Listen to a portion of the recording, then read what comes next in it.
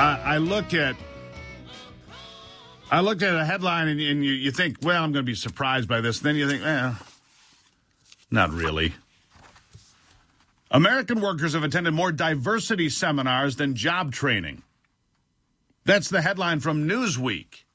And you're thinking, wow, we're spending more time on political correctness and woke mentality and nonsense than we are with, the things that we should be paying attention to, like productivity and proficiency and the ability to do your job and all these things. At least that's my take. Christian Watson joining me, spokesman for Color Us United, host of Pensive Politics with Christian Watson as well. Christian, good to have you here. Thank you for having me. So we're attending all these diversity meetings while, the economy's in trouble and we're not getting things done the way we should. And customer service, my God, that's a lost art, isn't it? Where do you want to start? Oh, what's the fundamental principle? The fact is, businesses are supposed to make profit, and they're supposed to produce good goods for their consumer. And DEI does the exact opposite of that. DEI advocates for a pseudo-Marxist philosophy within the corporate workplace that views employees on an oppressor dynamic. And it tries to balance out that dynamic by injecting race and identity into the equation. And that is toxic. Not only is that toxic because it creates a toxic workplace by prizing one political view over another, it's also antithetical to the core aims of a business. So it's a shame that this is happening, but this is not a surprise. It is a shame. But I was talking here in the last segment a bit about how the treatment of Disney by the conservatives really shook the liberal business owners and the mentality of these big companies that thought that, they're just going to run with the liberal mentality and push these messages. But Disney, costing itself billions of dollars potentially, has a lot of companies suddenly not talking about the potential overturning of Roe v. Wade. There's been a bit of a shakeup, it seems, or am I wrong? Well, maybe, but unfortunately, there are also plenty of companies that are offering their employees abortion stipends to go ahead and go to a state that they can go get an abortion at if Roe v. Wade is overturned, which it looks like it will be. So, unfortunately, there are companies who believe it is profitable to go ahead and continue to talk about politics, and perhaps it is. And, according to a lot of employees, some are in support of DEI. There is some demand for it. But generally, I believe there's even a bigger amount of employees who either don't care or who feel bullied by DEI programs, or may not even agree with the tenets of DEI programs just because they're conservative or they're just a centrist.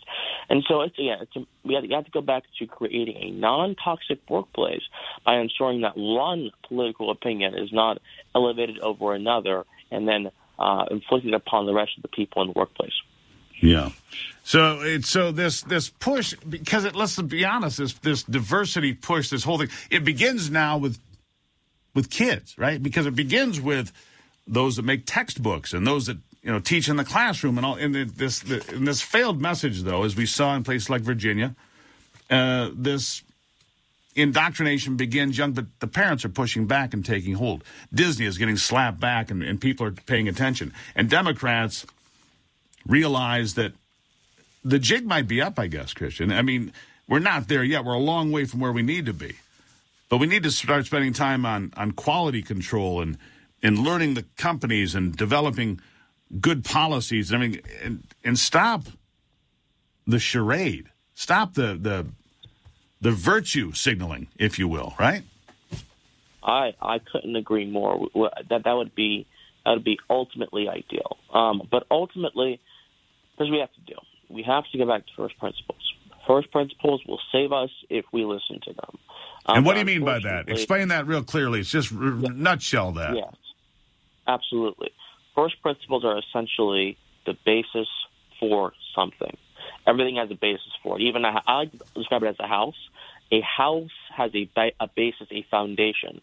And without the foundation, no matter how pretty, how sturdy, how strong the rest of the house structure is, without a foundation, it crumbles. The same is true of a business. The same is true of our country. And the same can be true of how you do something in your own life. Or not you, but just someone in general.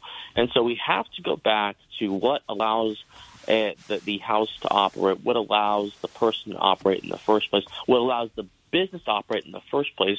And again, that is the production of profit and the provision of value for their customers. When we can get back to that, that's very specific to certain business practices. When we can get back to that, I believe we can ultimately affect the discourse and change away from this DEI thing. Well, Christian, I greatly appreciate you being here. We should talk again. Christian Watson, spokesman for Colorado United and the host of Pence in Politics. Christian Watson, thank you, sir. No problem. Thank you.